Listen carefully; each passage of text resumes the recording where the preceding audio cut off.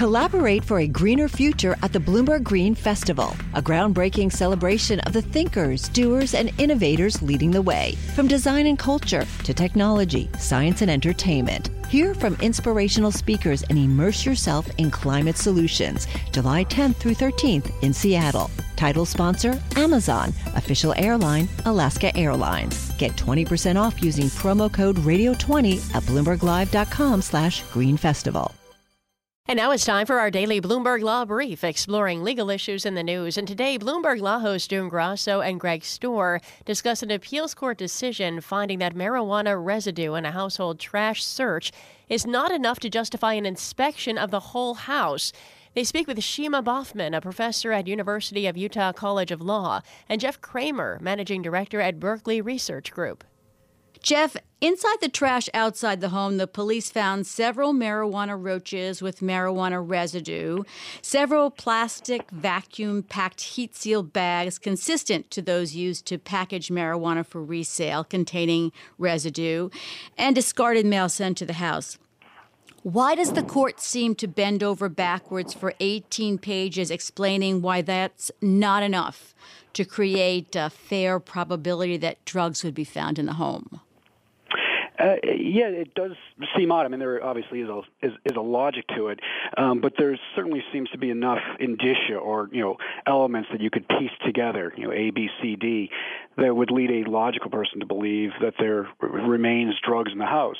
But it does seem like the court's decision, and they do go through great lengths to come up with reasons why there might not be drugs in the house, and that's perfectly clear. It's probable cause. It's not 100% certainty. Shima, there's a case called United States versus McPherson. Tell us about that case, what role it played in this analysis. Sure. I mean, the real issue here is, the courts have really been hesitant to allow for probable cause to be found on one trash pull. I mean, cops kind of refer to this as a trash pull where they, dress up like garbage people. They go collect the trash and then they decide whether, there's marijuana in it through inspections of the lab. And I actually think that the Sixth Circuit's opinion, although seeming to be controversial, is really in line with a lot of other courts that have found that one trash pull isn't enough to establish probable cause. I mean, certainly reasonable suspicion, but without other evidence of drugs being found at the house, other reports of neighbors, other types of things, probable cause is a high standard. And I mean, I think besides what's mentioned in the court's opinion, I think it's interesting because given the current climate with marijuana, with the, increasing use in a lot of states and increasing kind of leniency amongst a lot of courts, it's not surprising to me that this court would find that probable cause isn't established to search the whole house.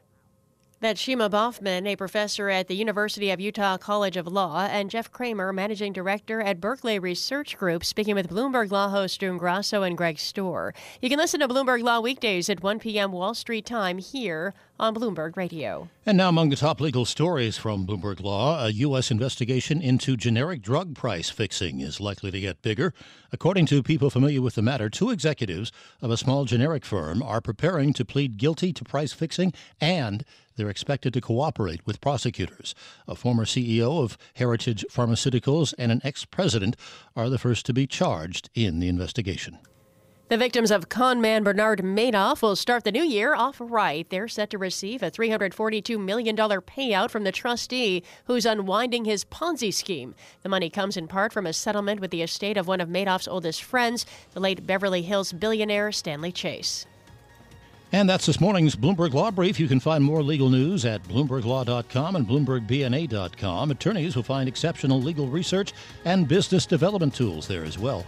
Visit BloombergLaw.com and BloombergBNA.com for more information. The countdown has begun. This May, 1,000 global leaders will gather in Doha for the Qatar Economic Forum powered by Bloomberg, held in conjunction with our official partners, the Qatar Ministry of Commerce and Industry and Media City Qatar, and premier sponsor QNB. Join heads of state, influential ministers, and leading CEOs to make new connections and gain unique insights. Learn more at QatarEconomicForum.com.